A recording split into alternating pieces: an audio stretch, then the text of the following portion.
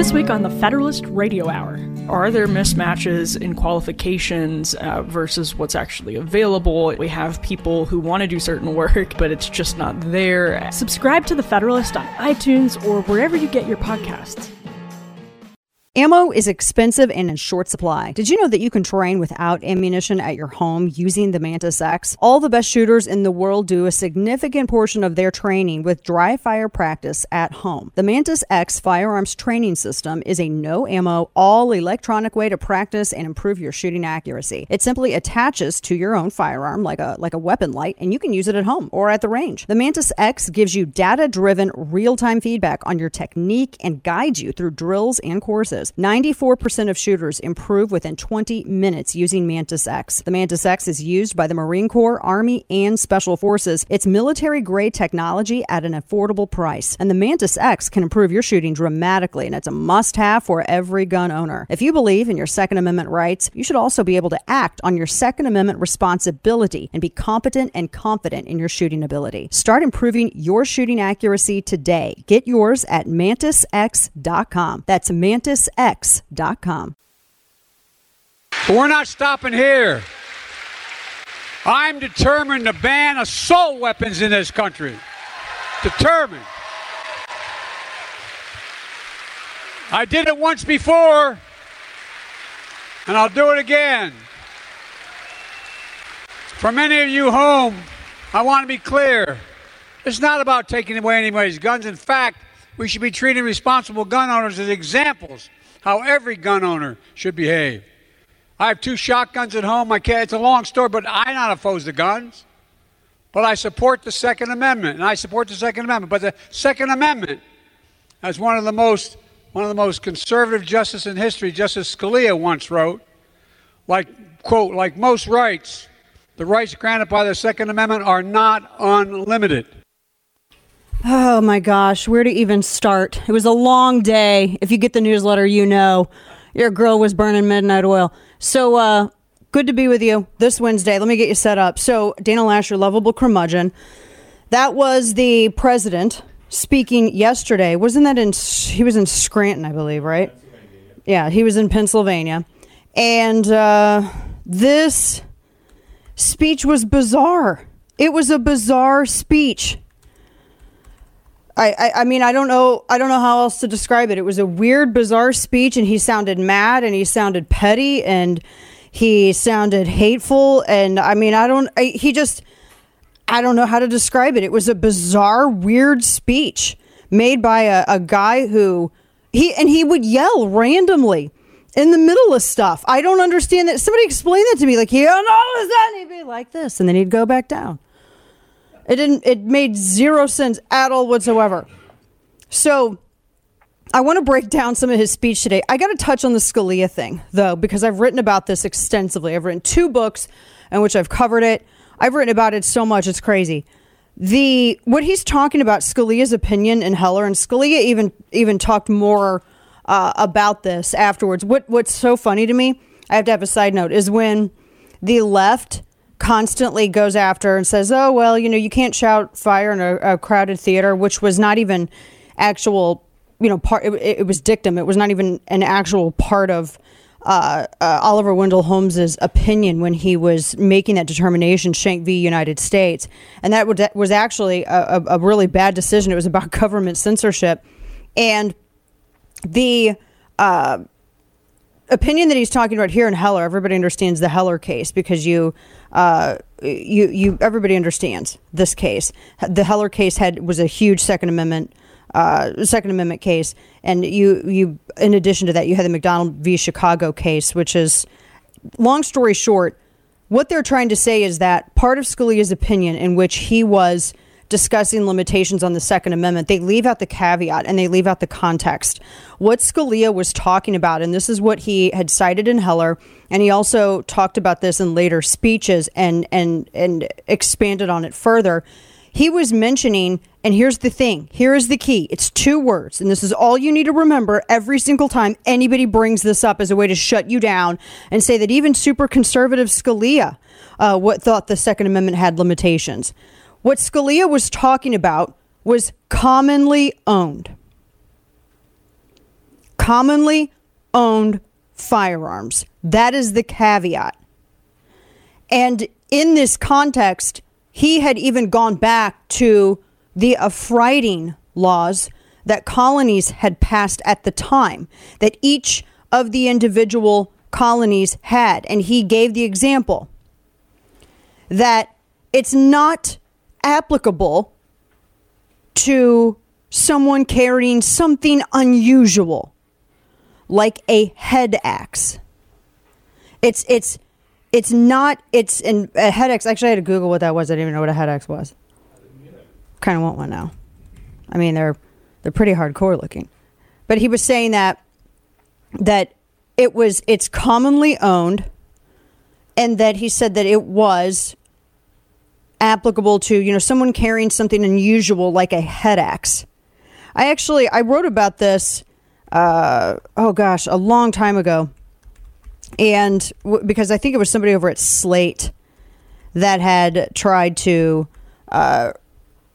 they were trying to repurpose the decision that Scalia had cited, or the decision that Scalia had authored.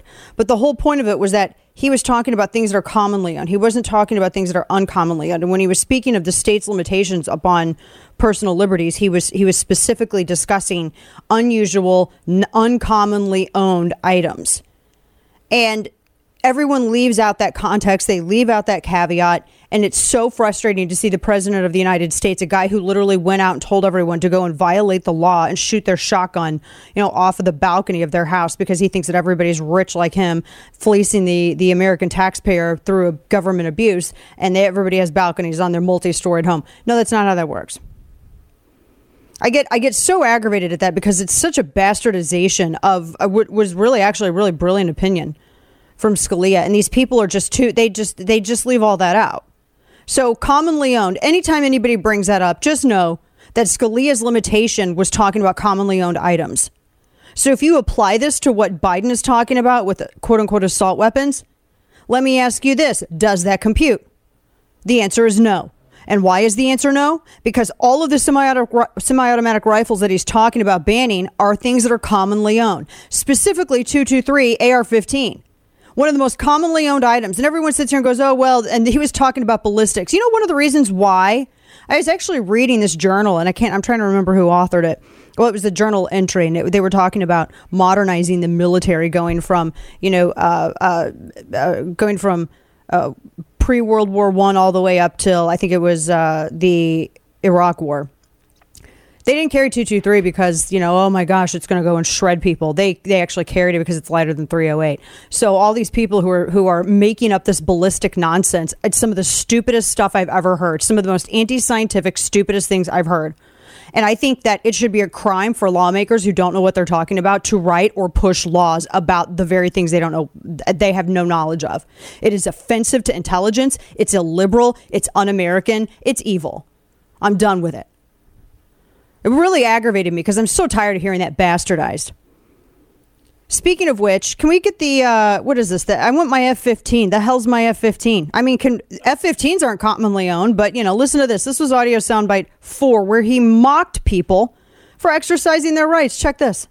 And for those brave right-wing Americans who say it's all about keeping America's independent and safe, if you want to fight against the country, you need an F-15. You need something a little more than a gun. No, I'm not joking. Think about this. Think about the rationale we use. You want to know the audacity of this statement?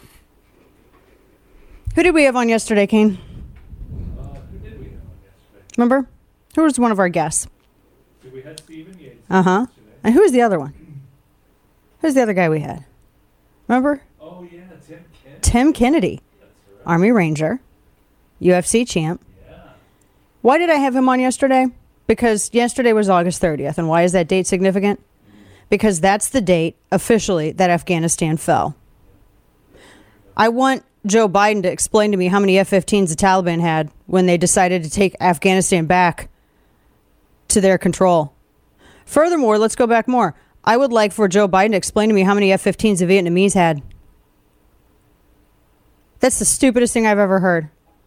And really dovetailing into that, So if you don't care about if you don't think the semi-automatic commonly owned rifles are going to be any threat to the government, then why the hell are you trying to ban them? And also, where do I get my F-15? Like, I will actually put in the hours to learn how to fly a jet. It goes fast. That's all I know. I mean, sure, I may accidentally fly into a tree. I don't know. That has to be a pretty big tree. But you get what I'm saying here. It was a real weird speech from a guy who he campaigned on being President McUnity. But you knew, and I said this yesterday, even before he spoke, and now everyone else is catching up. I said this yesterday that he's just trying to change the trajectory of the campaign narrative. He's trying to change the because it's so far Democrats are in the hole.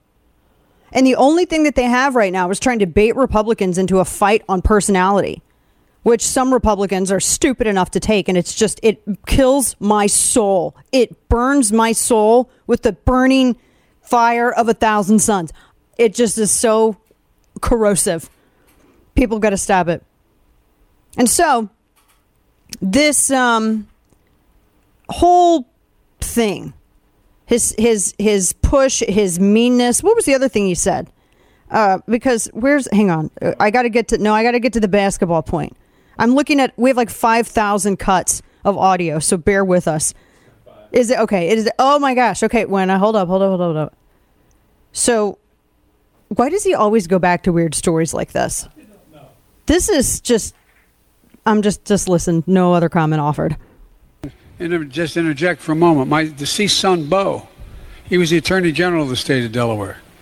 And what he used to do is go down on the east side, what's called the Bucket, highest crime rate in the country. There's a place where I was the only white guy that worked as a lifeguard down in that area. What is up with him in the pool? And you know you can always tell where the best basketball in the state is and the best basketball in the city is. It's where everybody shows up. Dude, that's so weird. He always has to go, and I was the only white. I mean, golly, he's obsessed with race. We're going to come back to this because I don't know if you got my newsletter yesterday, but let the Gorbasm begin. I messaged my friend, David Limbaugh, a very close friend of mine. I've known him for years. And I said, I have to tell you, I had to mega dittos to your lay brother here. It was like this was perfectly constructed for this time. And I saw some of this yesterday. I almost wore my Better Dead Than Red shirt, actually, and I would have, but I just forgot because I've been so busy today. I actually just forgot to wear. I do have one. Mikhail Gorbachev is dead, age 91, and I get it. I wrote in my newsletter, I don't lionize communists, and I know that the media began their necromantic fawning over Gorbachev yesterday. Because they were trying to say, oh, he's the guy who helped end the Cold War. You mean, first off, by helping in the Cold War, he got his ass kicked. He stood by and did nothing because it was Reagan and it was Thatcher and it was Lech Wałęsa and it was the workers in Poland that Wałęsa led. It was the Pope. It was a lot of other people that actually ended the Cold War. You're giving credit to Gorbachev for not going full on Mao. He got a Nobel Prize in 1990 only for going a little Mao. And then right after that, he decided to roll tanks into Lithuania and Latvia. By the way, he got his Nobel Prize and then he carried out a bunch of bloodshed in Latvia. So let's not. We're going to come back to this as well. We've got a lot to get into today because I have California. They are already, guys, they're telling everyone, they're limiting everyone's electrical use. They're saying we have to keep the grid up. We may have rolling blackouts. You have to limit your electrical use. So hurry up and plug in. Remember, this is the state that's going to be banning all gas-powered vehicles by 2030. Go ahead and power all your EVs up. Power them up all now, guys. Charge them up because you got to turn off the power. As ransomware and other cyber attacks continue to sweep the nation, traditional antiviruses continue to fail as they cannot detect new malware and ransomware. And that's because they operate off a blacklist. And many of these antiviruses are made in the same foreign countries that the malware originates from. PCmatic is the only solution that is 100% 100% made in America and uses proprietary whitelist technology to protect against all known and unknown cyber threats, including ransomware, malware, identity theft, and nation-state attacks. PCmatic protects homes and businesses of all sizes. PCmatic also makes your computers run faster by performing automated maintenance and system optimization. Protect your devices with an American-made cyber solution. PCmatic is just $50 for 5 devices for 1 entire year with a full 30-day money-back guarantee. Act now and receive $5 off your entire order of PCmatic protection by visiting PCmatic.com/Dana. Again, to protect you and your family from ransomware, malware, and other cyber threats, visit PCmatic.com/Dana. And now, all of the news you would probably miss. It's time for Dana's Quick Five, brought to you by Caltech. Everybody, bow your heads, throw up some words, pour a little out for E. Bryant Crutchfield. Oh, you don't know who Mr. Crutchfield is? I'm sorry. He invented the best folder system in the world, the Trapper Keeper. If you are a child of the 80s or the 90s, or just simply an admirer of nostalgia as it relates to school items, then you know Mr. Crutchfield. His brainchild, the Trapper Keeper, became a ubiquitous presence in school hallways across America. The Trapper Keeper inventor was 85 years old. He had been on hospice in Marietta, Georgia. I legit purchased 2 Trapper Keepers, original ones, like remade, because I loved them so much. Everything else just absolutely is horrible to compare to the Trapper Keeper. So God bless you, dude, for making wonderful covers, including Lisa Frank stuff for all of my folders when I was in school. Also, millennials apparently are the poorest generation, and they are getting poorer since the last recession.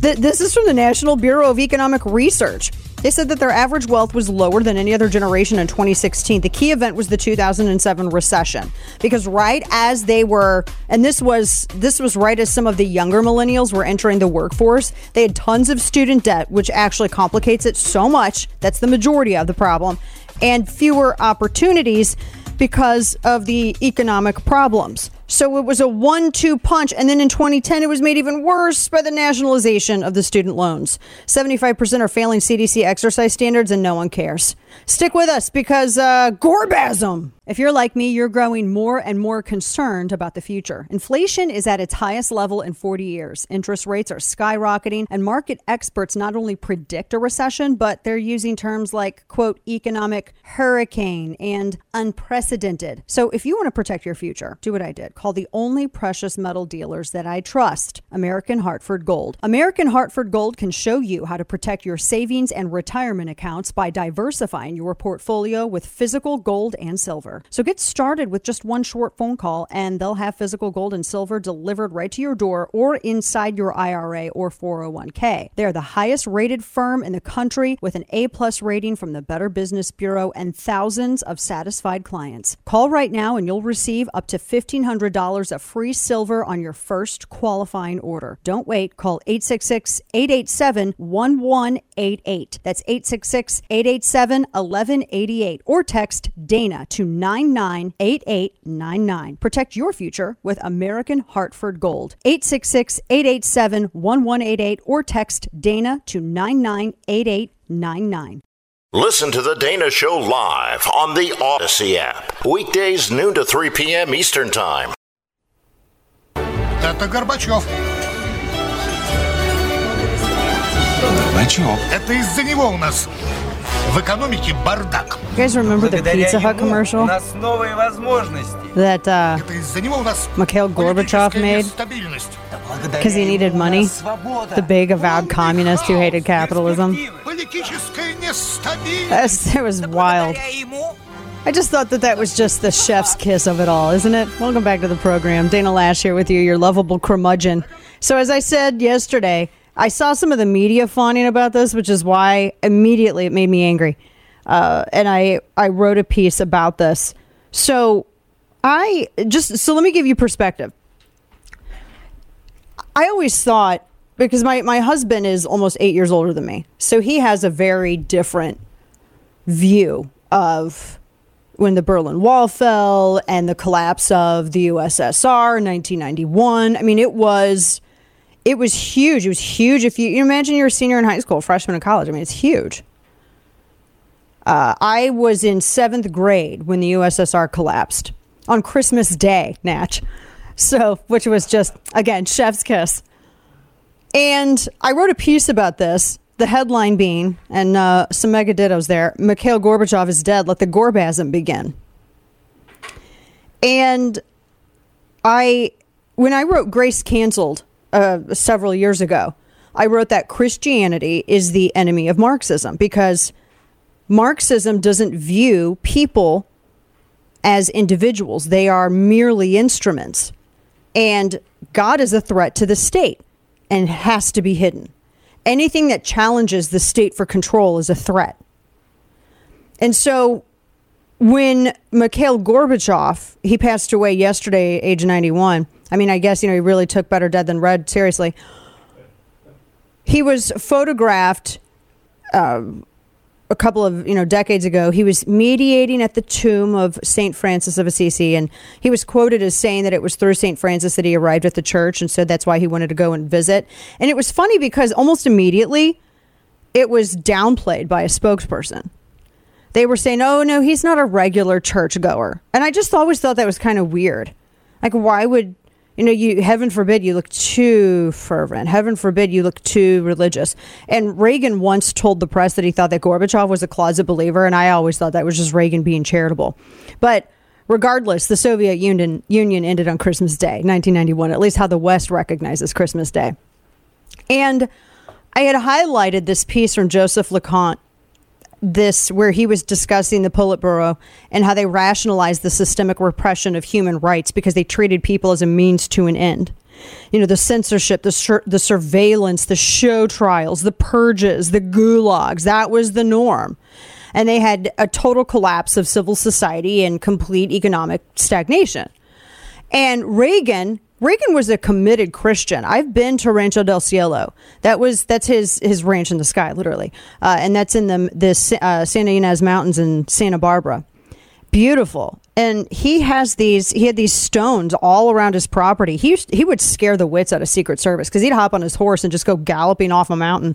And I mean, driving up there, it legit was like an Indiana Jones road. I mean, you had a steep, like 60-foot something drop in a canyon, and it was a 1-lane gravel road. And I mean, at one point when we went up there, they asked if I wanted to drive this old Secret Service Hummer, and I've never seen my husband look more terrified. Like, imagine telling your husband that you're having like multiple triplets or something, like multiple sets of triplets, and they're terrified. Multiply that fear on the face by 1,000, and that's what my husband looked like. The idea of his wife driving a big Hummer on a little skinny gravel road going up a cliff to Rancho del Cielo. He had Gorbachev there at one point. Reagan did. And it was interesting because Reagan, he was a deep Christian. There were stones all over Rancho del Cielo that had different his favorite verses from the Bible and etched into them. And he would actually go up there and he had his little prayer spots, and he was very committed.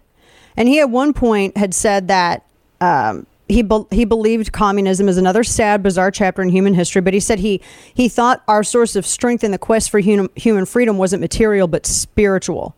And that must terrify and ultimately triumph over those who would enslave their fellow man.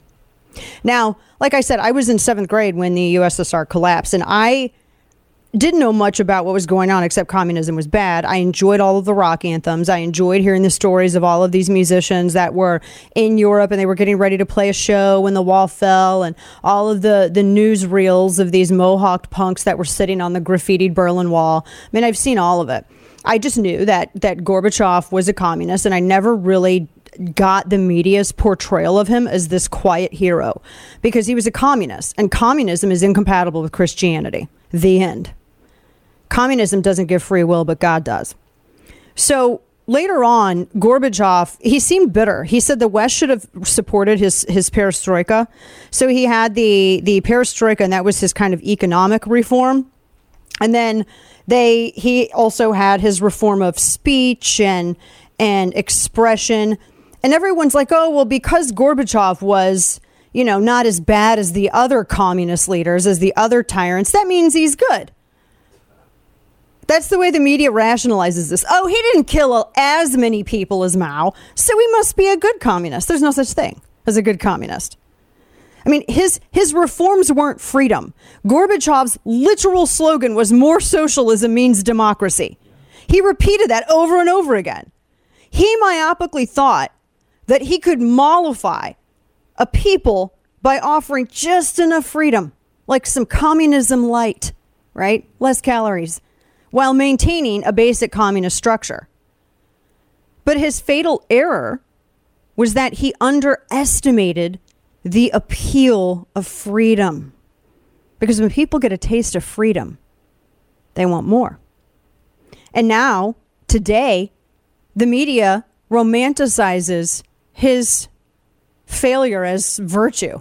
It's so bizarre. No, I will only give him credit for unintentionally killing, at least in Russia, Soviet Marxist-Leninism. They've had versions sprout up elsewhere, like spores from black mold sprout up in China and inside Putin's head. But, you know, everyone's like, but the Iron Curtain's gone and the Berlin Wall fell. I was looking, Newsbusters had a piece. There was some entity that had a headline that literally said Gorbachev tore down the Iron Curtain, which is one of the most ahistorical, stupid things I've ever read in my life. And the people who wrote it should feel bad forever. They should feel bad. Their family should feel bad for just being related to them. But this, you know, the Berlin Wall fell, yes. And whether you like NATO or not, there are a bunch of former communist countries that now want to join it. And then Ukraine, even though they have all their corruption, I mean, they used to be like the crown jewel of the Soviet republics in the USSR. And they've been able to thwart Putin's war machine thus far. But here's the key. All of this grew in spite of Gorbachev, not because of Gorbachev. That's the big thing. He used to lament to friends, and there was a piece in Newsweek, and this piece was published. It was based on an interview that was in a book. It was an interview from like in the 90s, and it was in a new book that was coming out. And he criticized Putin. He didn't criticize Putin early on, but then he started criticizing him, saying that he destroyed much of his reforms and legacy. But I disagree with that.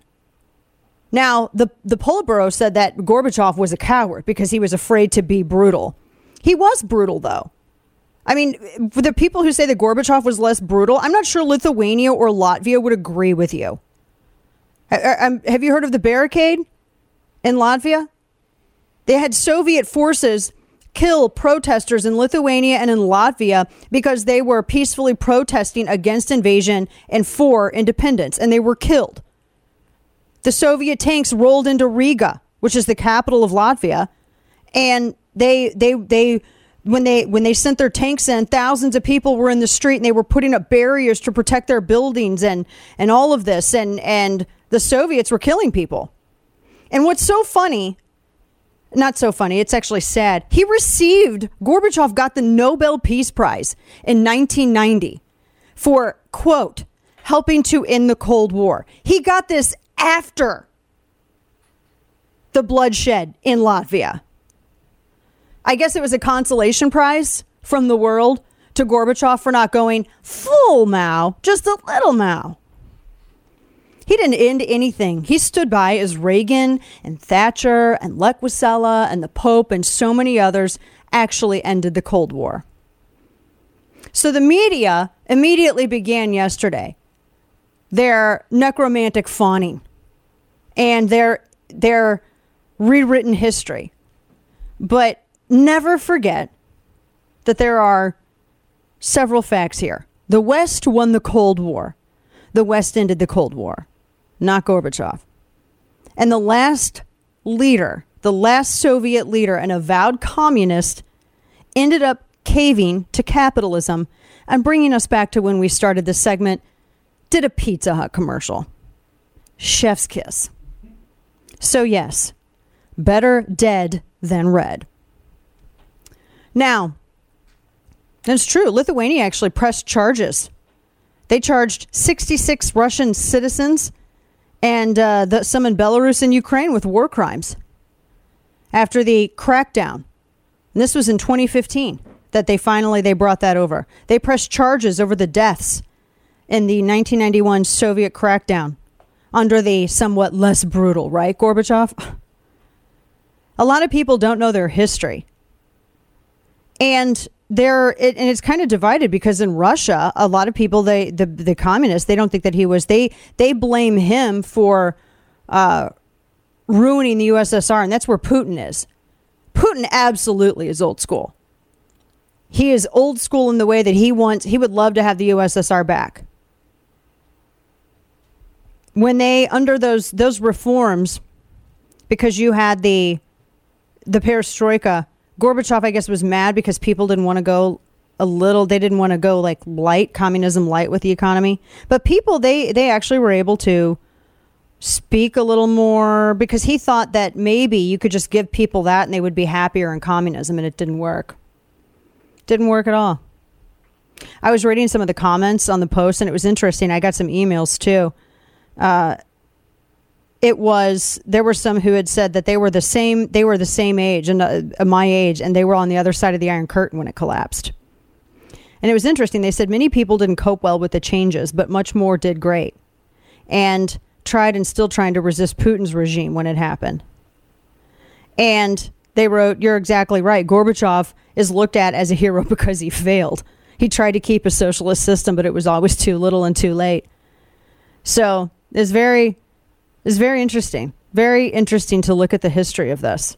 I had a friend who I used to ride the school bus with her. We didn't have any classes, and her name was Trisha, and her dad was German and apparently was in Berlin when the wall fell. He was an auto mechanic, and I remember when she told me he lived in East Berlin. I always thought that was interesting. I never know what happened to her, but it was just very interesting. I remember we came back for winter break, and I think she said her dad was coming to the United States or something like that. Now, as I was saying, the press, they were going, have you noticed normally when you have world leaders die, there's wall-to-wall coverage on cable news? You didn't see that this time, did you? Interesting, isn't it? Very interesting. Out with a whimper. I'm not being graceless. I'm being accurate. There's a big difference. So coming up, we have a lot more to unpack still. For the IRS, Joe Biden has picked someone to lead the creation of the new centralized office for the IRS expansion. Would you be shocked if I told you that he selected a Lois Lerner lackey? You remember Lois Lerner. She was the woman who was persecuting conservatives using and abusing her authority at the IRS. We're going to talk about that. We're also going to get into the problem with, California is struggling with energy and the raid photos. Have you seen this? Apparently, the FBI threw everything around in Trump's office and sent out leaked pictures out, I guess. And then you got people like Eric Swalwell, who slept with a Chinese spy, who tweeted a picture of information that he says is dangerous if it is made public. Does that make sense to you? Because it doesn't to me either.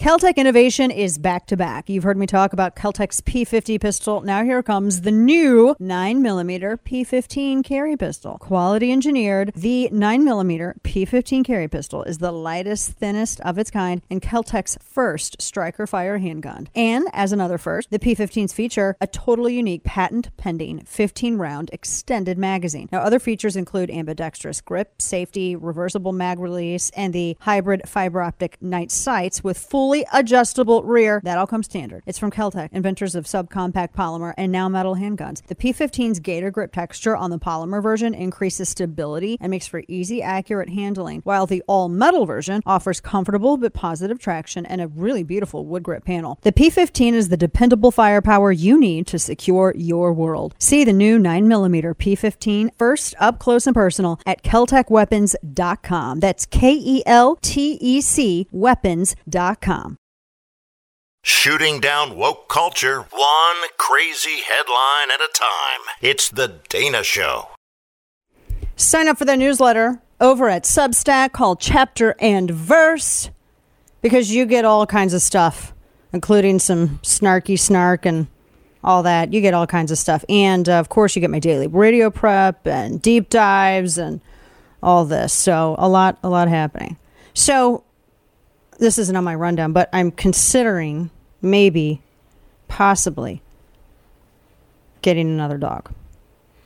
Maybe. But I don't know what kind I want to get. Is Chris now? Kind of. I'm not allowed to go. Like, I'll send. I don't ever talk about this stuff. I mean, I talk about Delta Rescue just because I want to help them and boost them in the efforts, what they do. But there's like so many different animal shelters that I will like donate to or send stuff to, and I just don't. You know, I'm very New Testament about it. But I can't. Like, my family has banned me from going to animal shelters because I will come back with all the dogs. And then I'll have to quit my job and I'll just be in my yard with all my dogs. Like, it'll be like what Leo does, except I'm not on a mountaintop. I'm in a backyard in Texas. So it's, very different. Don't have the same amount of space.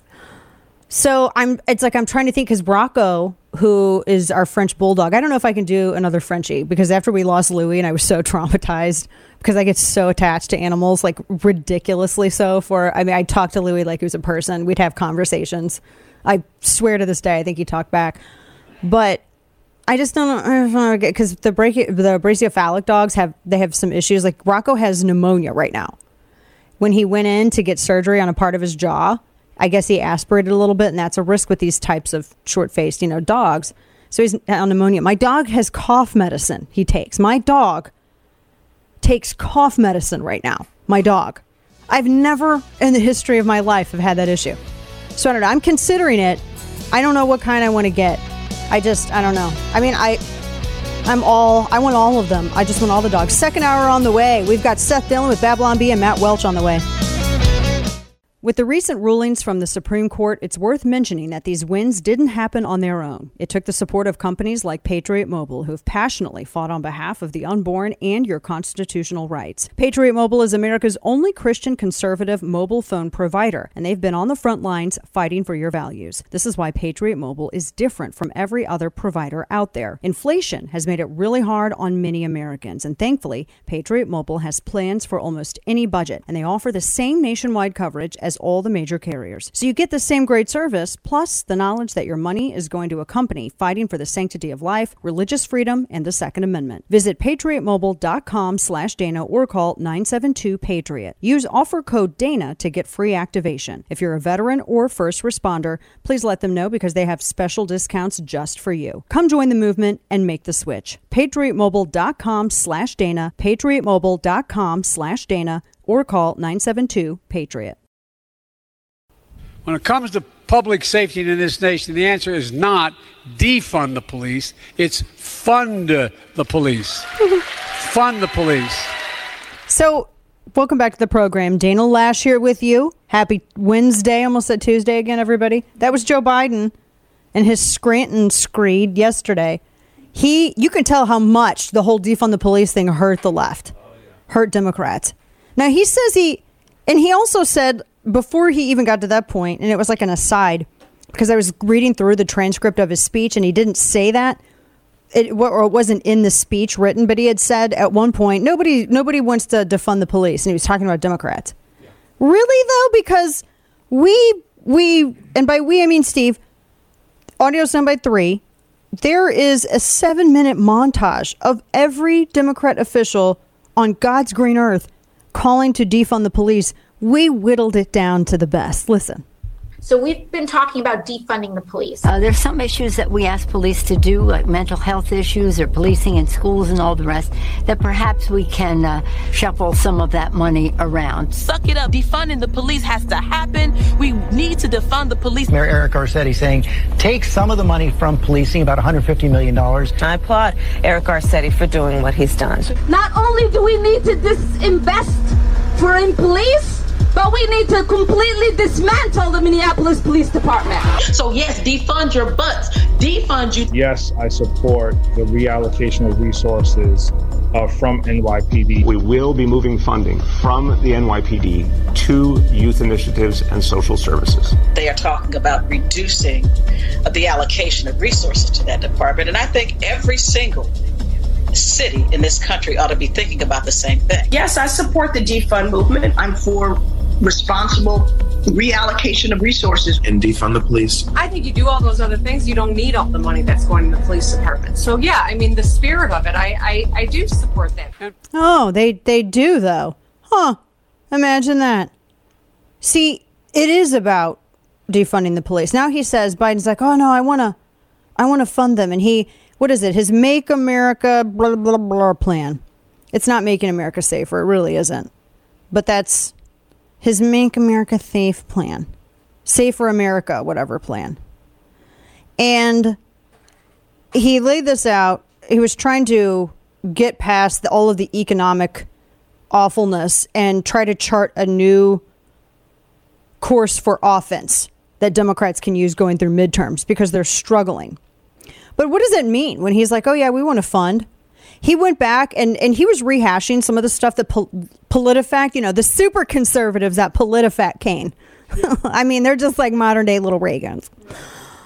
They actually, because this first came up in 2021 when the bill was first proposed, they've rated his argument that Republicans voted against police funding. They rated it as being false. It was a part of his plan that didn't make it. And he stuffed a portion in there. It was like it was like supposed to be for police funding, but it ended up somehow actually not going to local police departments. I can't remember who actually broke it down. I think it may have been Mike Lee or Rand Paul. And they were like, this doesn't go to police departments. You can't get mad at people for voting against something when you cram it in something even more awful. Oh, in order to get this, you have to pass this more horrible thing. Nobody's going to take that. That's not a good exchange. No one's going to take that deal. And so he went off and was saying, oh, Republicans, they all voted against it. Well, PolitiFact was like, that's not what happened. PolitiFact. And he repeated it again last night. Now, his big thing that he was pushing, he wanted to hire what he said. He wanted to hire 100,000 more officers for what he said was community policing. And I'm looking at some of his remarks. I love how they also put, by the way, in the transcript, the audience members yelling, I love you and I love you too. That's so lame. I've never seen anybody do that, by the way. I just gotta tell you, I've never seen the White House do that with a transcript. So he was saying that no federal officer is allowed to use a chokehold. No federal officer can restrict no-knock warrants and database, blah, blah, blah. So first off, I'm not quite sure how this works, particularly in the cities that are Democrat controlled, that historically have the most problems with police.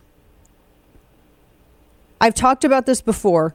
I've written pieces actually on my old website, danalash.com, where the cities that have these issues with police, if you look at who's running the cities, they're Democrats. Who appoints the police chief, Kane? You know who appoints the police chief? The mayor. The mayor. Who is in these Democrat-run cities, the mayor's typically of what party? Oh, Democrats. So you got Democrat mayors appointing Democrat police chiefs. Mm-hmm. And then Democrats are mad because they don't like how the police departments that are run by Democrats, nominated by Democrats, are run? Where's the problem here? I mean, in St. Louis, with the Ferguson stuff, same issue. I mean, when you look at these police departments, that's typically how it is. No, I'm not saying all police chiefs that are Democrat are bad. But I'm saying Democrats act like they have we didn't know. We don't know who did it. It's like a little kid getting in the cookie jar. Who ate the cookie? They got chocolate all over their face. I didn't do it. I don't know who did it. I didn't eat anything. It's hurt and rescue. It's the tactic of hurt and rescue. They cause the hurt and then they act like they got a rescue plan for it. That's not how this works. Furthermore, what this is a step towards nationalizing the police force. I am 1,000% against any kind of federal control or oversight over local police. Everybody should be. That should terrify you. This is not an issue of whether you back the blue. Don't let them conflate that and trick you into thinking that the only way you can back the blue is to support a federalized police force. Let me ask you this, because I've dealt with so many amazing cops.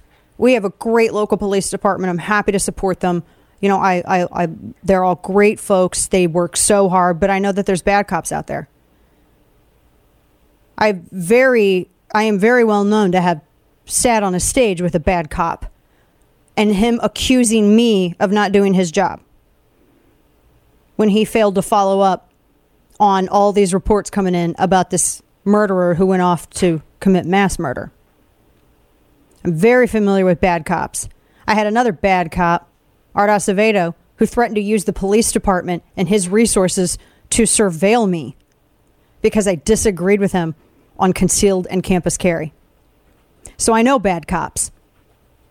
I completely agree with the critics out there that they do exist because I've dealt with them. I've dealt with many more who are good. But let me ask you this.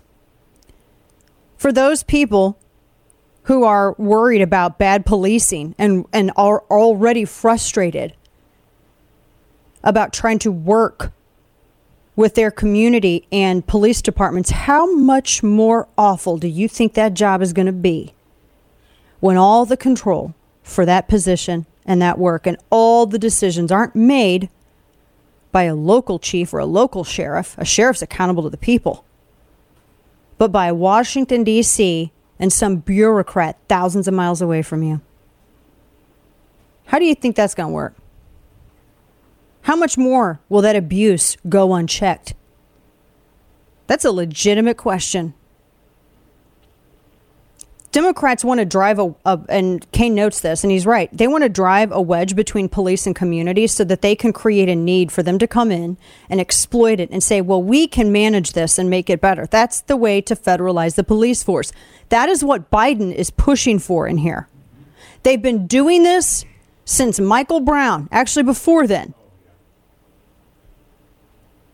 So you have to ask yourself, look at everything that we've just been watching. The FBI raid, we're going to talk about the photos thrown all over the place. That was wild.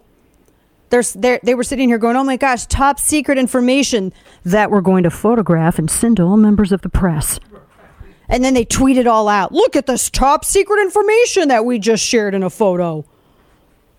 You got Eric Swalwell, a guy who fell into a honeypot with a Chinese spy, honey trap. Slept with a Chinese spy, and he's worried. His criticism isn't, why the hell is the FBI throwing this all around everywhere and sharing pictures? That's not his criticism. His criticism is that they were just there.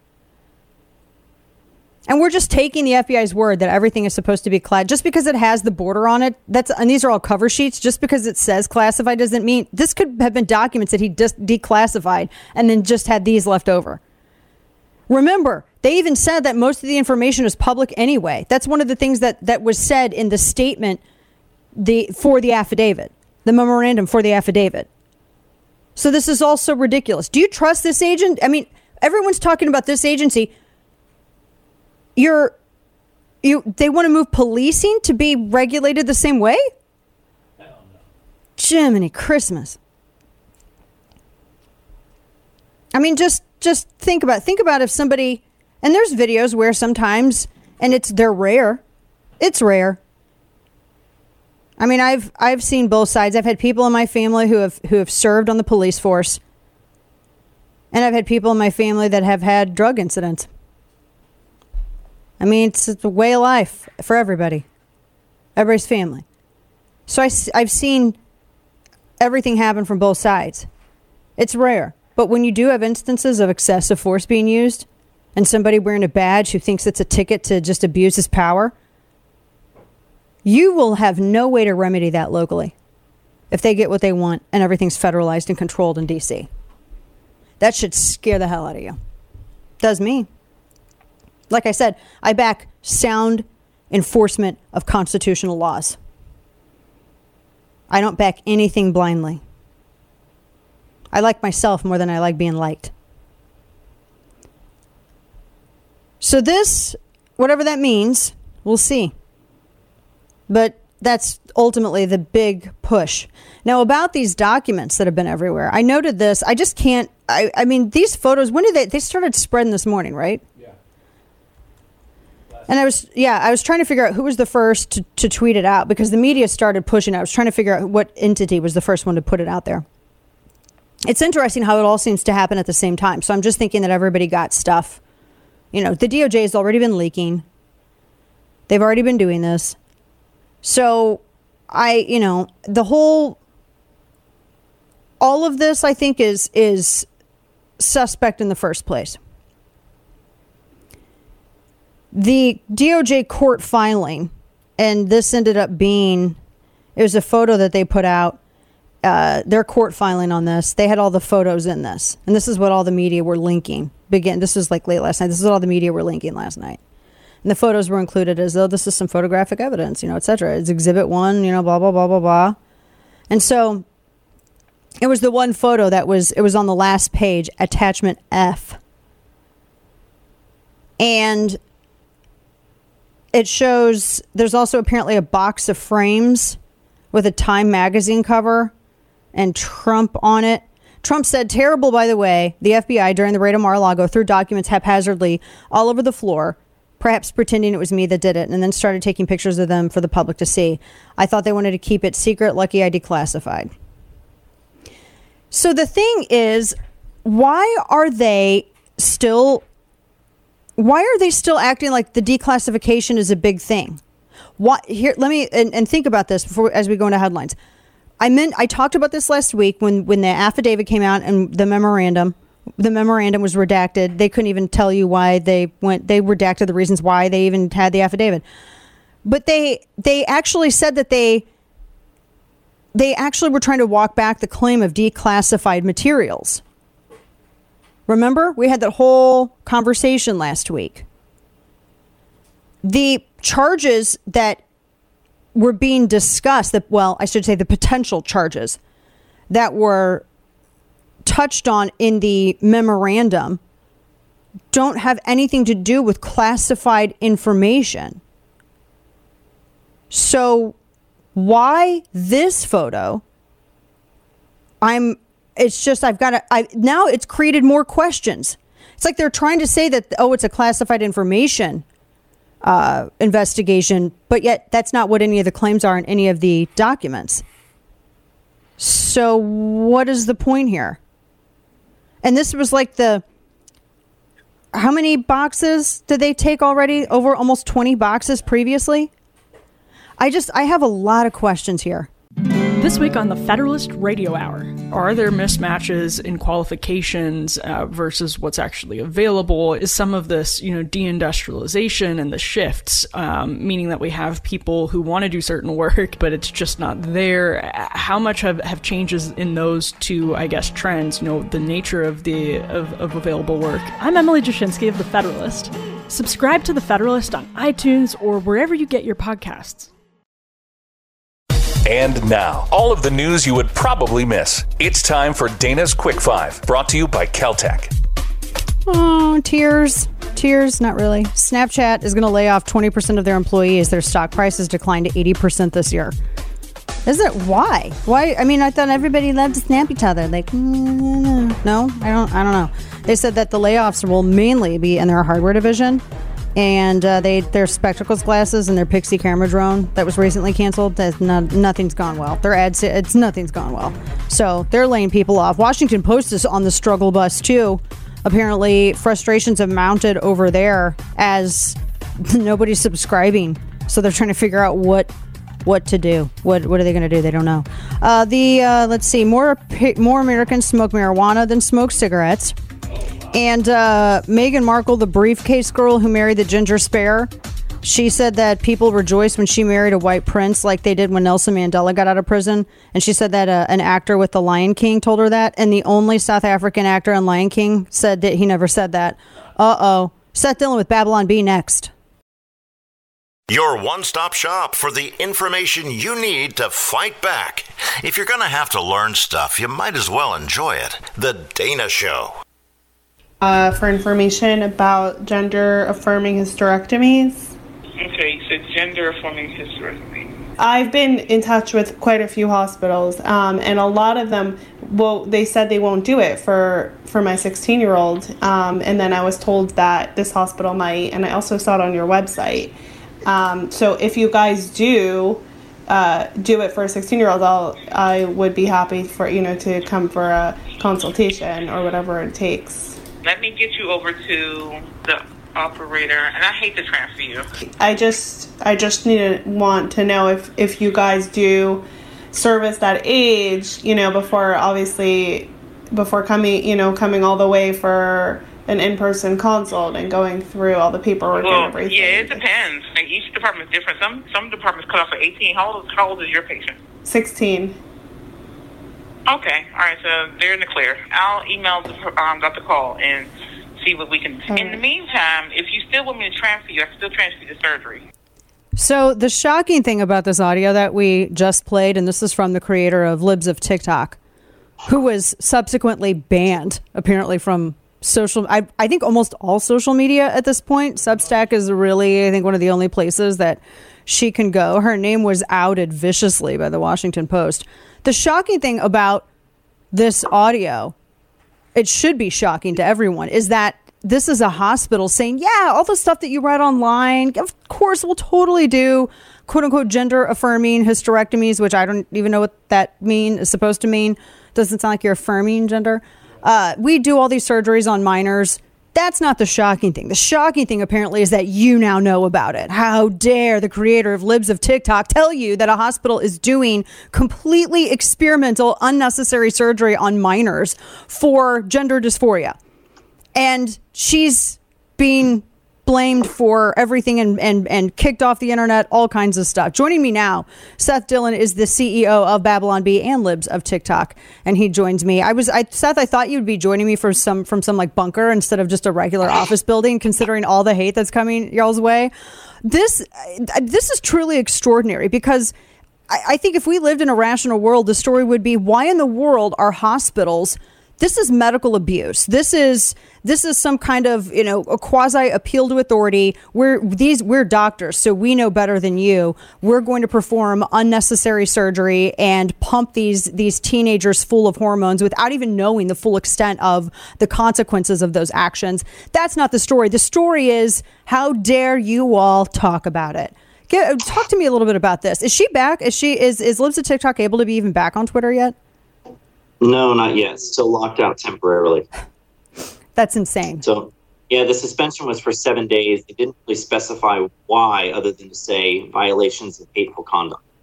This is apparently hateful conduct to talk about these things, to draw these things to people's attention. And we're trying to understand how that's the case. This is coming from a place of concern for children who are too young to be able to consent to procedures. Like, first of all, I don't think these procedures should be done on anybody.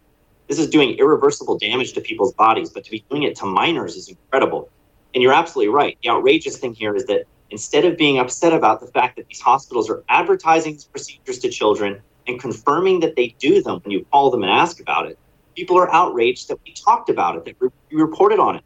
And this is the thing, is all these attacks that are coming out, Libs of TikTok are saying Libs of TikTok is spreading misinformation, and that's now leading to violence at clinics and these threats on these clinics. And it's shocking to me that they're going to lie and take that tack too. I mean, you heard the recording for yourself, right? This is what the hospital said. We have the screenshots of the hospital's website. So if you want to say that somebody's putting misinformation out there, if the hospital staffers are lying and their website is incorrect, accuse the hospital of putting out misinformation, not us for reporting on what the hospital told us. That's a great point. We're talking with Seth Dillon, CEO of Babylon Bee and Libs of TikTok. Because the misinformation, and that's all that's all Libs of TikTok has ever done, is simply take what other people have posted and what exists on, like, the Boston Children's Hospital website and put it out there. She had linked to, and I think I don't know if this is one of the tweets that was that she had to delete or something to that effect. We had it on the show last week, where there was, maybe it was Boston Medical, maybe it was their children's hospital, where they were saying that they do this hormone therapy for gender affirmation, which is still such an Orwellian word. But yet in the same statement, they also admit that there are really no long-term studies done. They're just beginning now to look at what the effects of this hormonal treatment will be. But yet they're telling everyone it's safe and therefore it's a legitimate, effective medical treatment. And she accurately pointed out, how can you say this when you also say that you have no evidence at all whatsoever to support your claim that it's safe? There's no studies done on this. That's not medicine or science, but she's the violent one. This is experimentation, is what it is. The children who are undergoing these procedures right now are the study. We're going to find out 10 years from now how this actually impacts children in their lives, what they go on to deal with in terms of depression, suicide rates, regret.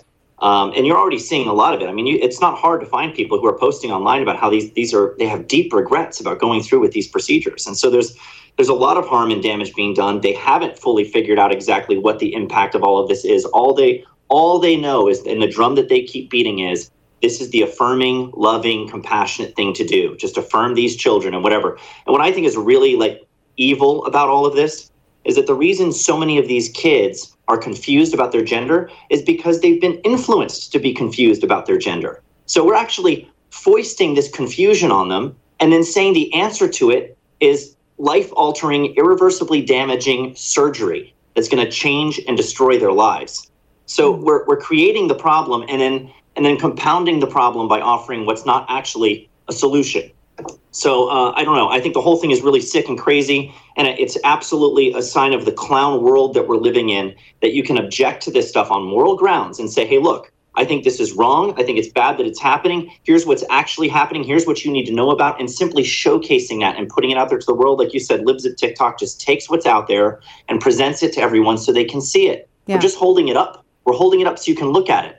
It's not like we're calling for anyone to do it. We're not even calling for protests. No. We haven't said, go protest this hospital. We're just saying, this is what's happening at this hospital. I've never seen anything more Orwellian unfold than not only how you guys are fact-checked, how Babylon Bee is fact-checked, but also how Libs of TikTok is attacked because it's just simply an account that reposts previously publicly posted information. To your point, Seth, a story out today, Florida Medicaid sees soaring increase of kids receiving puberty blockers, hormones, and irreversible surgery. Rates of children taking puberty blockers has increased nearly 270%, according to Florida Medicaid data. Is this the influence? Is it an influence that we're seeing on social media? Is it of Hollywood entertainment? Is it all of it? I mean, clearly, yeah. I mean, because I don't remember growing up with stuff like this.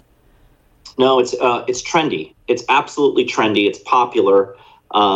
You've now got parents that have multiple kids. Oh, all three of our kids are trans at the age of 3, 4, and 5. It's unbelievably trendy. And Bill Maher made a joke about this. He's half joking because he's taking it very seriously. He thinks it's terrible. But he made a comment about this. It's like, how is it that all of a sudden all these kids are born in the wrong body? All of a sudden, overnight, we have all these kids born in the wrong body. Is it really just that we're more accepting now, or are we actually influencing these kids? And that's the point I'm making, is that we are very aggressively, and by we, I mean as a society, not myself. I would discourage this every step of the way.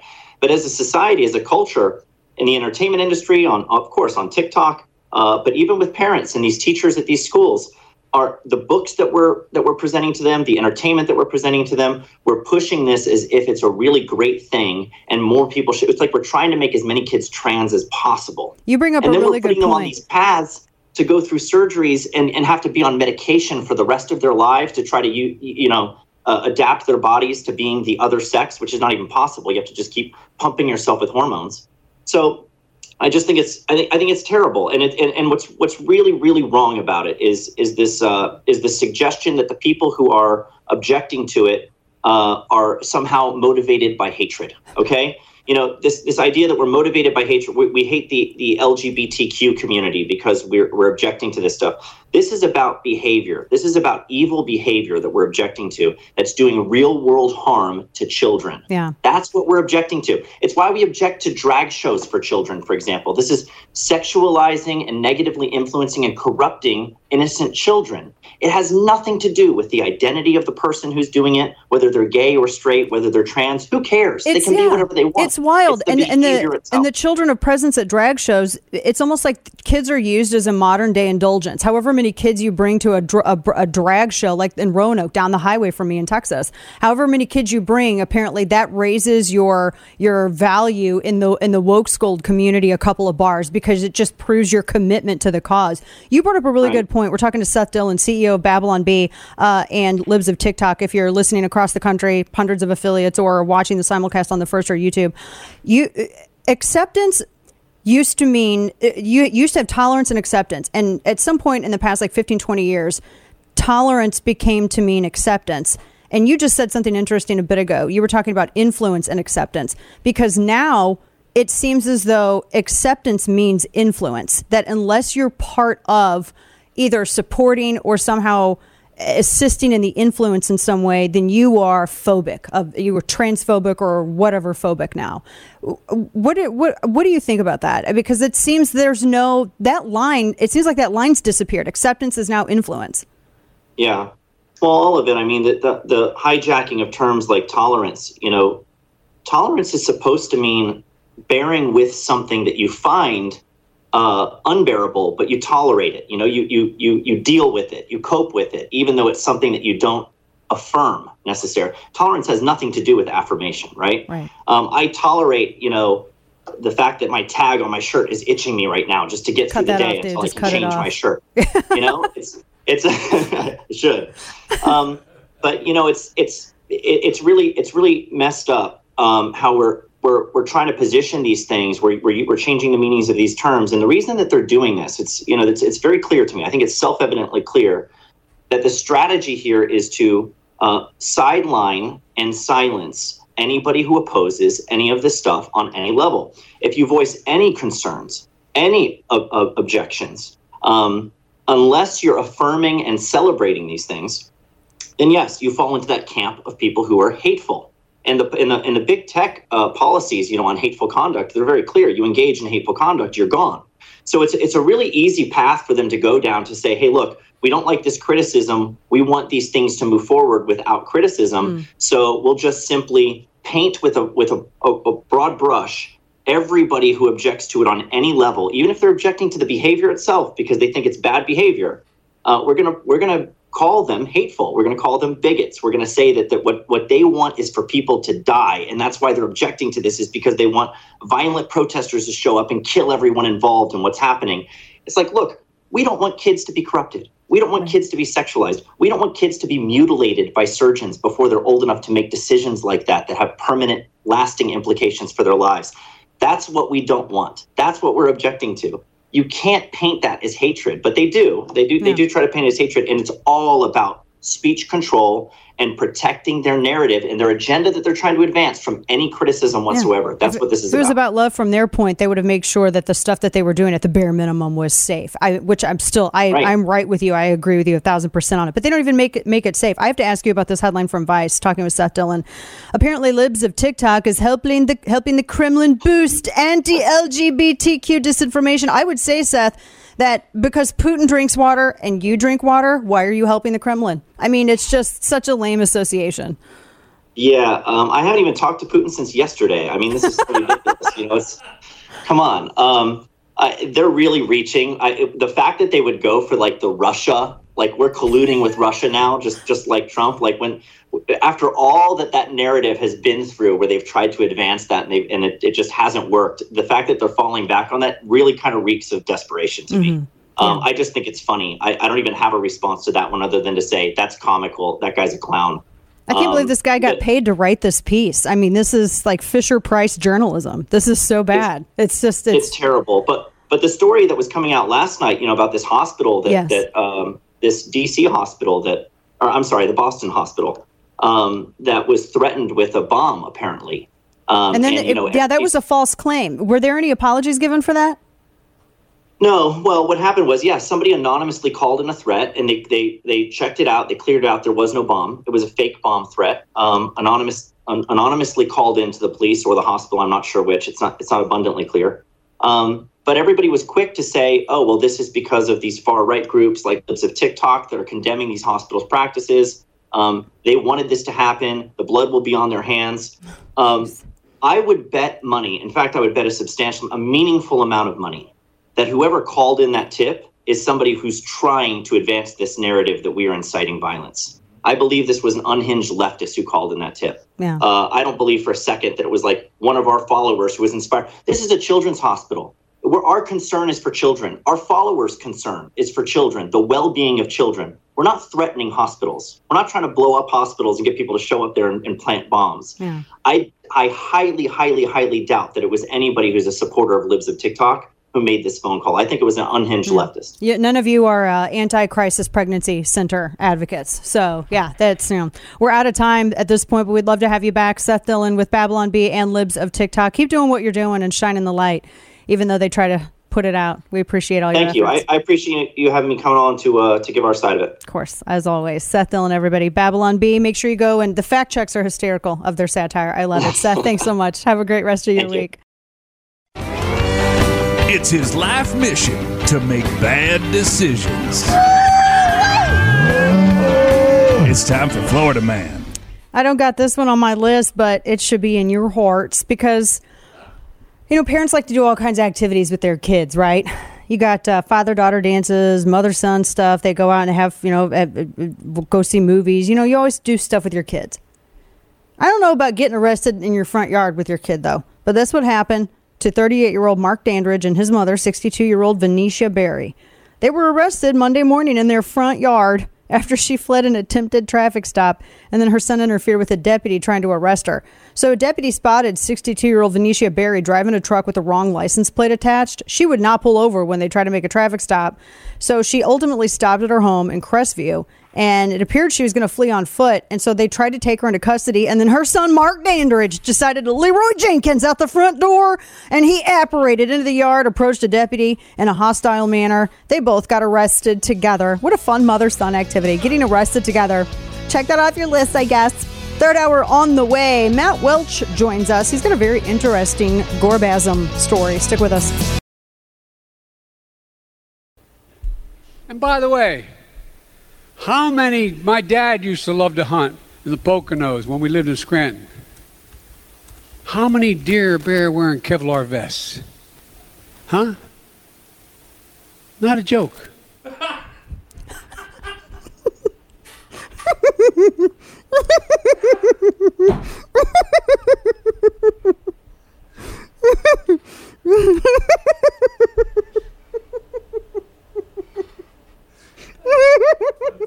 That's our president.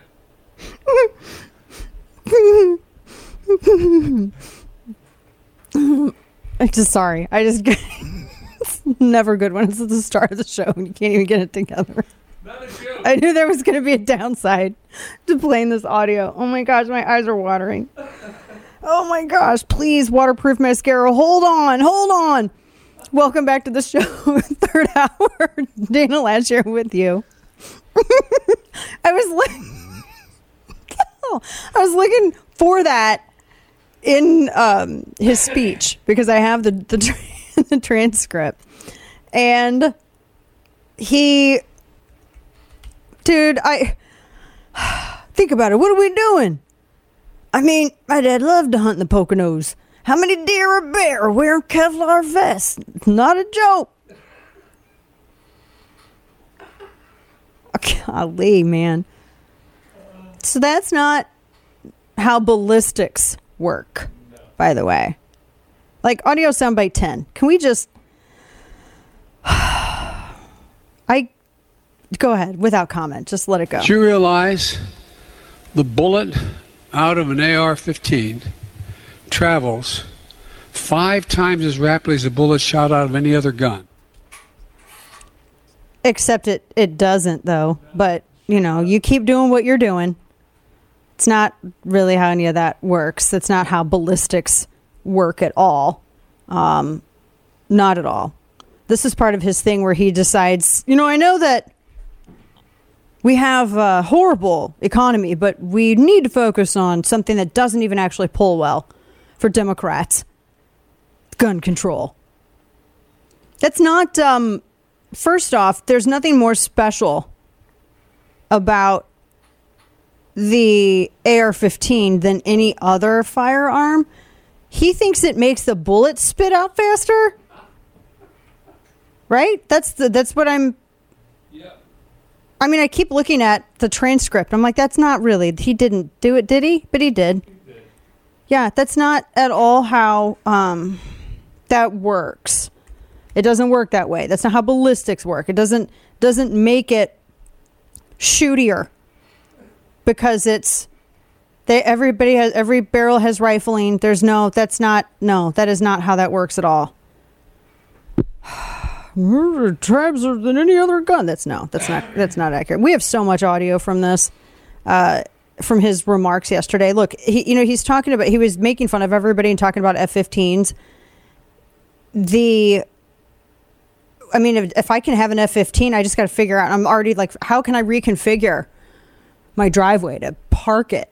Like, where am I even going to land it? We got some big old church parking lots around here. Maybe I could, some big one down the road in Keller. Maybe just get that one. I don't know. I mean, just land my F-15 there. I mean, I don't know. I'll have to figure out how to do that. But long story short, okay, I guess we can have F-15s now. If they don't think, he actually believes that, well, any government, and I had a friend of mine that made this point, and I want to read it accurately, make sure. Her name's I Am Leah.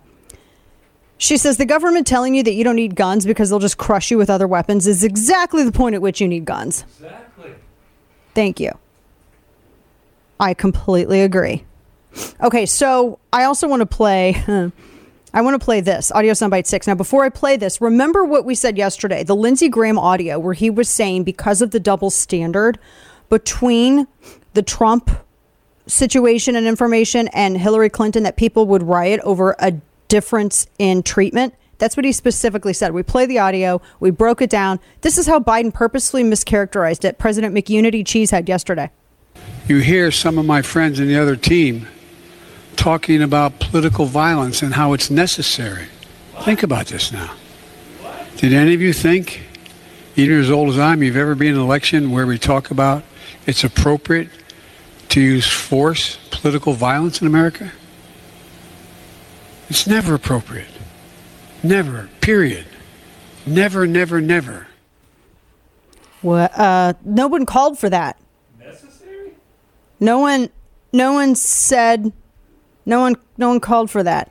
No one said that it was how political violence was necessary. Literally nobody said that. By the way, Steve Scalise, Rand Paul, Brett Kavanaugh, the Price's pregnancy centers, some churches, they were all unavailable for comment. Oh my gosh. And then this was the other good one. So this is audio soundbite 9. He doesn't apparently know who's running for an office in Pennsylvania. He has no idea. So he was talking about John Fetterman, who's running for Senate, right? And then he was also talking about Josh Shapiro, who is he running for governor?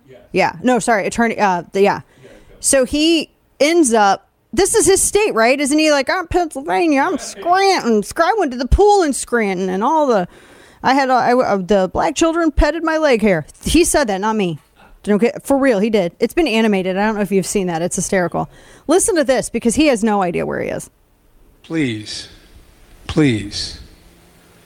elect the Attorney General of the Senate.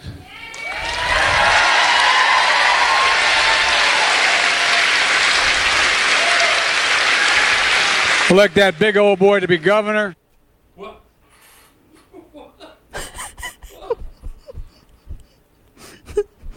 Deer and bear and Kevlar and that big old boy. Okay, there you go. He has no. Yeah, he has no idea what's going on. None at all. But he sounded pretty hateful. And he would just start yelling randomly about things during his address. He would just start randomly yelling about stuff. I don't know. I mean, it just weird, man. It was a whole weird thing. Now, I wanted to share this story with you because the IRS, as you know, they're going to get bigger. Yay, with your tax dollars. Spencer Brown has a story about Nicole Flax. Now, she recently served as the deputy commissioner in charge of the IRS's Large Business and International Division. She's been with the IRS since 2008. Now, she's going to lead, according to the IRS commissioner, Flax will be leading, and I'm quoting, the creation of a new centralized office for implementation of all IRS-related provisions. That's in the Inflation Make It Bigger Act. So anything that says centralized, Democrats are like, oh, there's things that make Democrats totally tweak out. It's the word centralized, the word infrastructure, and railroads in general. They just lose their minds. Oh my gosh. Centralized, I love it. Ooh. Infrastructure, ooh. They love it. They get so excited. Here's the problem. Nicole Flax is a Lois Lerner lackey. She was one of the people who is involved in targeting conservatives in the IRS through the IRS. Oh, what? Yeah, that was her. That was all their people. That was the Lois Lerner set within the IRS. She was a very frequent visitor to the White House. There's all kinds of stuff. The IRS lied to people. They tried to cover up the fact that they lost documents that they were supposed to produce during the investigation. The IRS is still leaked. Didn't they leak a bunch of stuff about Nikki Haley's group? Yeah. That's not supposed to be leaked. That's supposed to be kept confidential. That's not anybody's business. No, but see, the IRS desperately thinks people who are successful should be punished. And so they want to justify a greater theft of money that they didn't earn. And so they want to emotionally manipulate people and try to make you jealous of your fellow man and act like it was a situation beyond your control. But then they don't let you know that they're the ones controlling the economy. And then you want higher taxation because of this. That's it. But that's not, you're not supposed to be seeing that information. It's not supposed to be leaked. That's not stuff that you're supposed to see.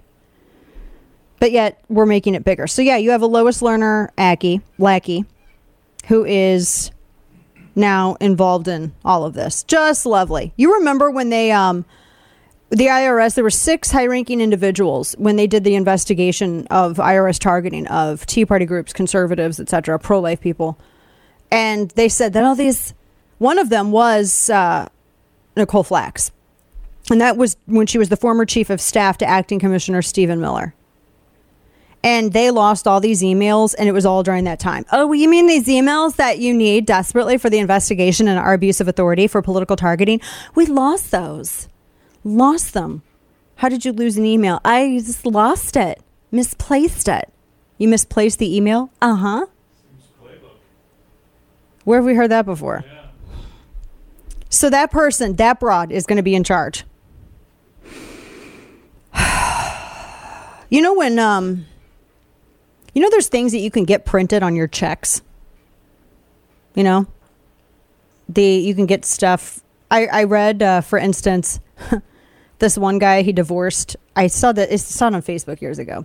This lady, his wife cheated on him, so he divorced her, and then he had to send her child support checks, and so when he remarried, he put his wedding portrait on his checks, and then he sent them to his wife, his ex-wife, with the child support checks.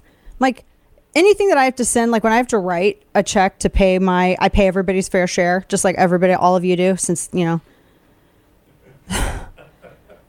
where I'm going with this. I feel like I'm going to get some checks printed, Kane, just for that purpose. Yeah. I'm not joking. And just see what happens. I support it. My accountant's going to have a stroke. I totally support it.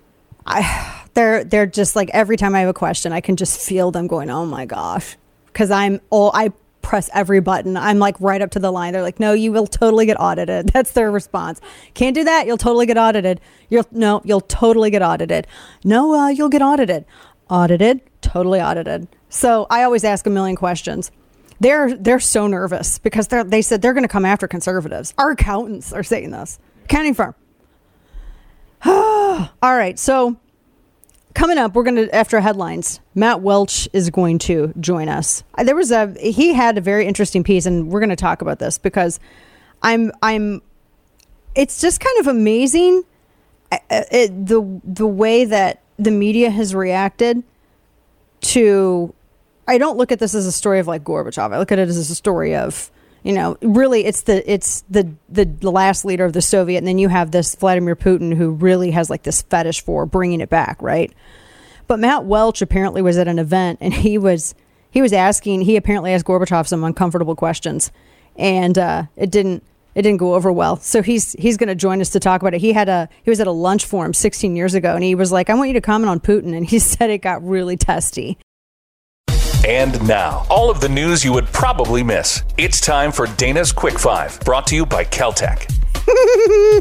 I was just laughing so hard over the story. So apparently, Matt Damon accidentally sent $10 million. the crypto firm that he promotes unwittingly sent $10 million to an Australian woman. Fortune favors the brave. And apparently that actually happened. Washington Examiner has the story. They said that the plaintiffs they're in court, didn't realize this significant error until 7 months later. How do you not know that you are down $10 million? Oh my gosh. Oh man. So they accidentally transferred $10.4 million to an Australian woman, and then she went right back and purchased a mansion. So the crypto firm uncovered the mistake after a routine audit. They tried to get the money back. They were going to apparently wire $100 as part of a refund, but it accidentally was $10 million. So she split the payday with 6 others, got a big old mansion and all kinds of stuff. But she had moved most of the money to her sister's account.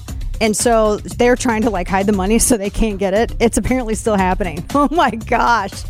Do you pee, Matt Damon pees? If you've seen the South Park thing, it's hysterical. I just want to make fun of that for the rest of the show now. Also, let's see.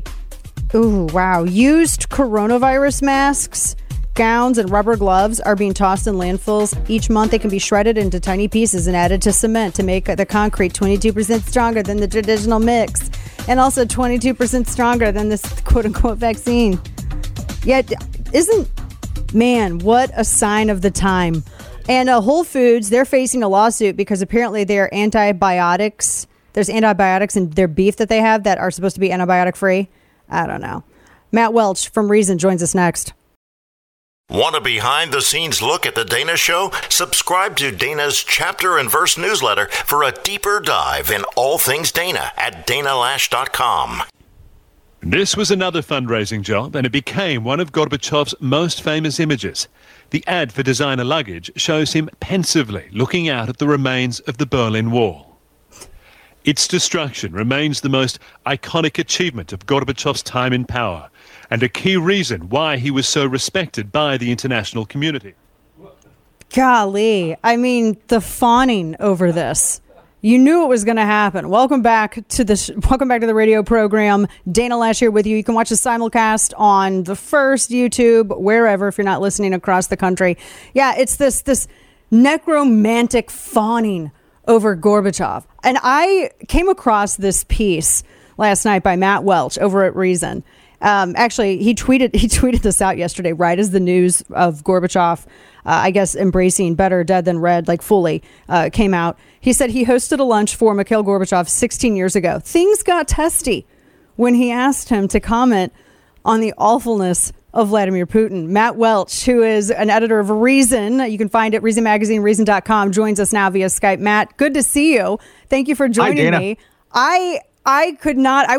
This was a really interesting, tell everybody about your experience and don't let me do it for you.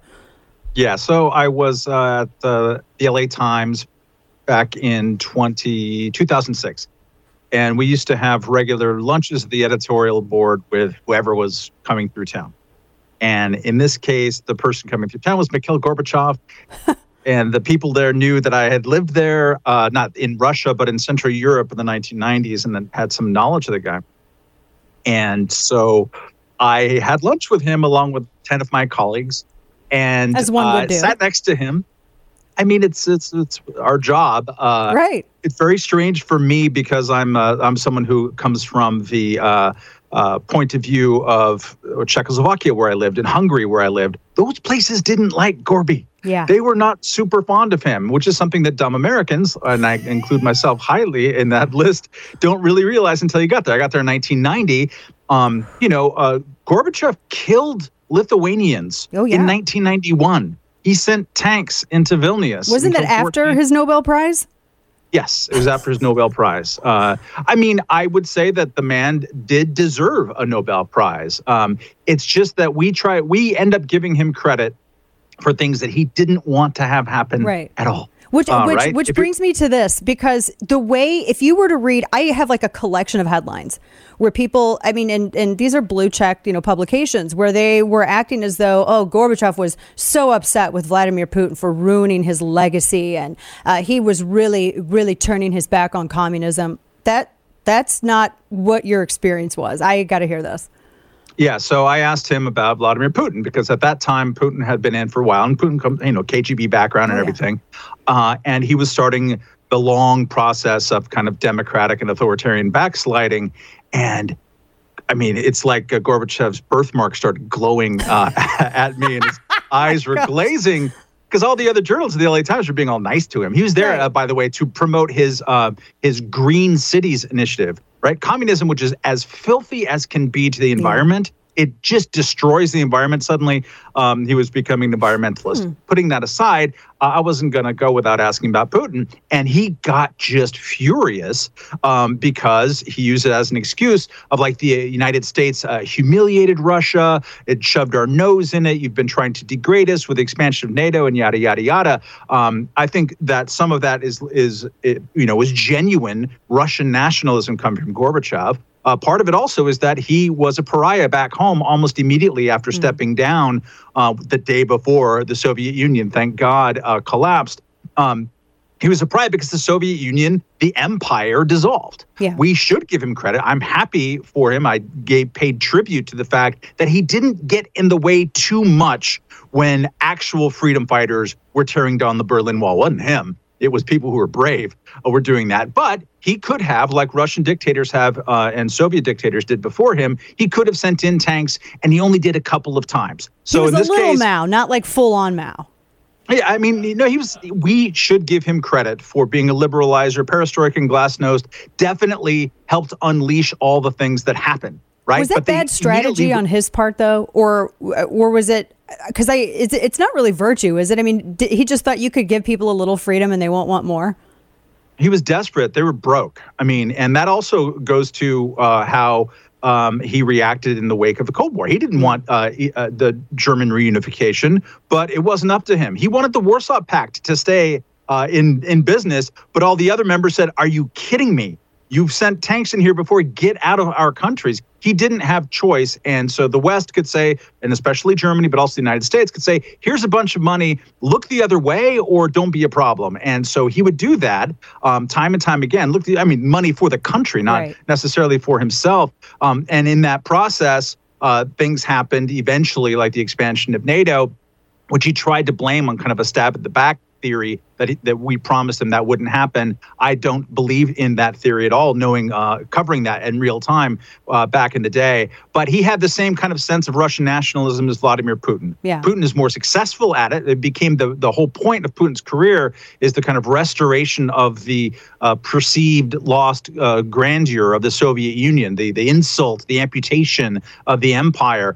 So Russians never really figured out, never had their post-war period. And part of that is on us as well. Russians, after the end of big wars, what happens? There's usually a big negotiation that happens with the victors and the losers. And the victors kind of tell the losers what's up.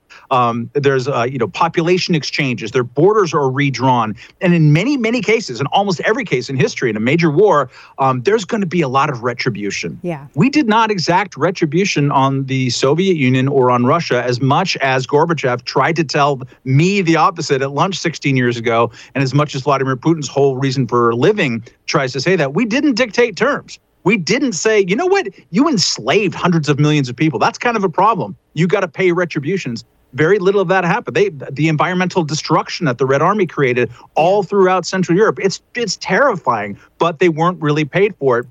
I think wisely for the most part, but also Russia has not really had to internalize its own external imperial crimes. And so this contributes to things like their invasion of Ukraine, which is just horrifying. Yeah, which is we're talking with Reason's Matt Welch, and he's got a great piece. I liked how he said, this is so pertinent now because we're kind of going through, I think a much more diminished Cold War kind of 2.0, where instead of having, all of these republics, because Ukraine was kind of a crown jewel of the Republic in USSR. And now, they've been thwarting the machine. I mean, they've got their own corruption for sure, but they're not Soviet anymore. I mean, they definitely don't want to be under Russian control.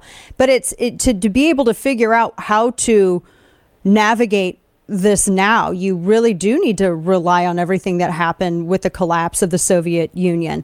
It just seems kind of like this weird dichotomy here of, Gorbachev wanted kind of communism light, and he didn't want to be as brutal. But he was still pretty brutal to Lithuanians and Latvians. And then there was this, it seems as though he's arguing with his own past. I was reading a piece that he was lamenting to a friend about how, Putin had changed things for him. What did he ultimately, was it just kind of a front? Was he just sort of like faking this idea of being a more practical communist when really he wanted the motherland, he wanted the USSR put back together like Putin does? He just didn't go out and say it? Well, who knows how much he would like to actually get his hands bloody with the putting it all back together. He definitely lamented it because that's why Russians hate him. Yeah. And it must not be fun to be hated in your own country. I mean, Putin at some point made his political party illegal, so that kind of was a blunting factor. Mm-hmm. But even in the mid-'90s, Gorbachev would try to run for president, and people would just basically laugh at him. So he was kind of adored by the West or respected by the West for his role in this wonderful thing that happened. There were hundreds of millions of people were liberated partially because they responded to some of the opennesses that he started. His failure was kind of the success in a way. Yes. But it's important to realize that if it was up to him, right, there would still be socialism from Leipzig to Yakutsk, right? The whole risk map. There'd be a huge amount of socialism still going on. The Soviet Union would still be with us. The Baltics wouldn't be independent. A bunch of things like that would be the case. So it wasn't his desires that made it happen. It was kind of his desperation and what people did, and then how he did not respond. I'm sure he basked in the adulation. I'm sure he loved being in vendors movies. That's always fun. And Pizza Hut commercials. All of it was kind of great to have that wild. Sort of internet. It's great. Have that internet celebrity, even pre-internet, but just sort of a global celebrity. But he was hated at home, and Russian politics has basically been created to fill the vacuum that happened on his watch. Right. And so he must have been totally conflicted by it. There was a documentary movie with Werner Herzog that came out in 2018 or 19. Where Herzog is like, it must have been terrible for you to see this happen, and Gorbachev said, yeah, it was really hard. It was really, really hard to see the Soviet Union, collapse. Yeah, you write in your piece, we're talking with Reason's Matt Welch, that it was really his inactions which allowed everything, the glasnost, the perestroika. He had said once that the West should have supported more of his reforms, his communist light, which seems a little bit, kind of counterintuitive to have done that. But that's what really sparked that freedom. Did it seem like he had a regret in a way of allowing that to happen? I know that some of the Politburo was saying that he was a coward and that's why he wasn't as brutal. I mean, How much of that is true? Well, the key decision points that he made that were helpful, it could have gone a different way. October 7th, I think it was, in 1989, there were a lot of protests in Germany. There had been, because Hungary had opened up its border with Austria, while a bunch of East Germans were vacationing at Lake Balaton, they had kind of leaked through, and suddenly, populations were beginning to shuffle around. Germans were protesting. Erich Honecker, the East German leader, said, can we crack down? Because, of course, these are all satellite countries of the Soviet Union. And he said, no, don't do it.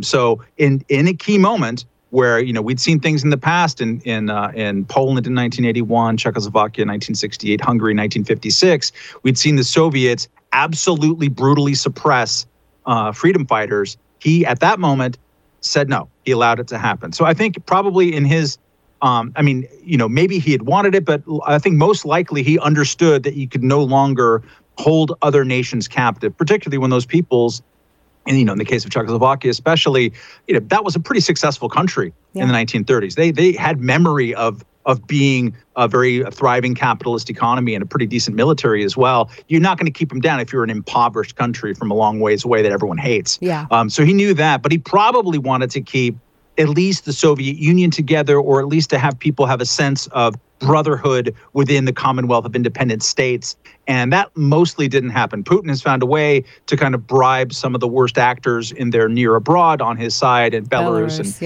and other places. But for the most part, Russia is very, very unloved and can only kind of get its way through arm twisting and corruption. Very much diminished from the evil empire or so, that as Reagan coined them, that existed then. Talking with Reason's Matt Welch. Last question for you. What can we rely on in terms of this as guidance to how to deal with this situation? I mean, it's different, and yet it seems like a smaller threat, and you have somebody who's obviously very more apt to embrace brutality to enforce, as a means to an end. But yet it's still, there's some difference there. How does this guide us going forward in dealing with Russia now? I mean, I think you always have to be a realist when it comes to Russia and Russia's aims and its feelings about its near abroad. And keep in mind, before Putin came around, Russia was engaged in just terrible brutality in places like Moldova, in places like Georgia. They're going to do that. They have this unrequited nationalism, and former great powers that have that are going to do terrible things. So you have to be realistic about that and protect against that. But also, I think there's a lesson that Gorbachev himself kind of offers to us.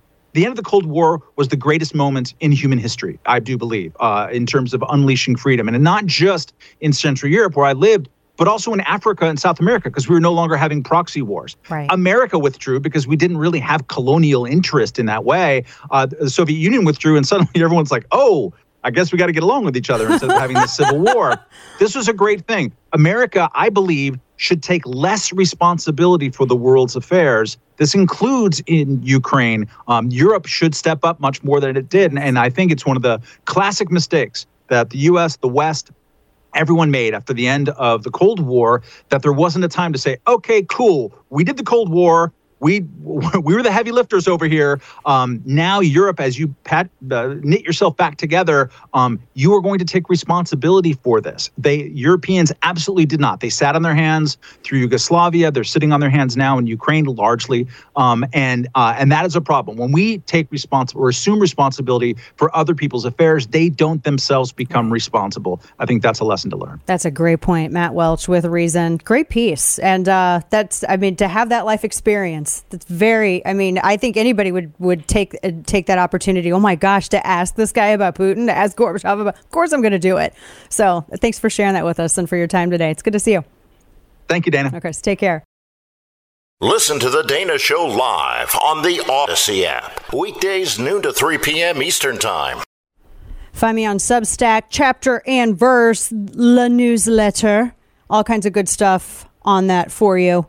And tomorrow we're going to go over the media's treatment between people who have strokes and parties, political parties. It's the dumbest thing ever, but we got to do it because it's my job. And also you need to share in the stupidity with me. It's the weight of the burden is easier when shared, guys. All right, Kane, today in stupidity. All right, it is our president. He had a lot of stupidity audio from yesterday, but this one takes the cake. Do you realize the bullet out of an AR-15 travels 5 times as rapidly as a bullet shot out of any other gun? Man, oh man. And unfortunately, that stupid will spread. There will be people that believe it, unfortunately. Joe Biden, ballistics expert. That's when stupidity's contagious. Because this is shootier than this because it's painted black and it's got a scope on it. It's not how that works. Folks, have a great night. I will be back with you tomorrow.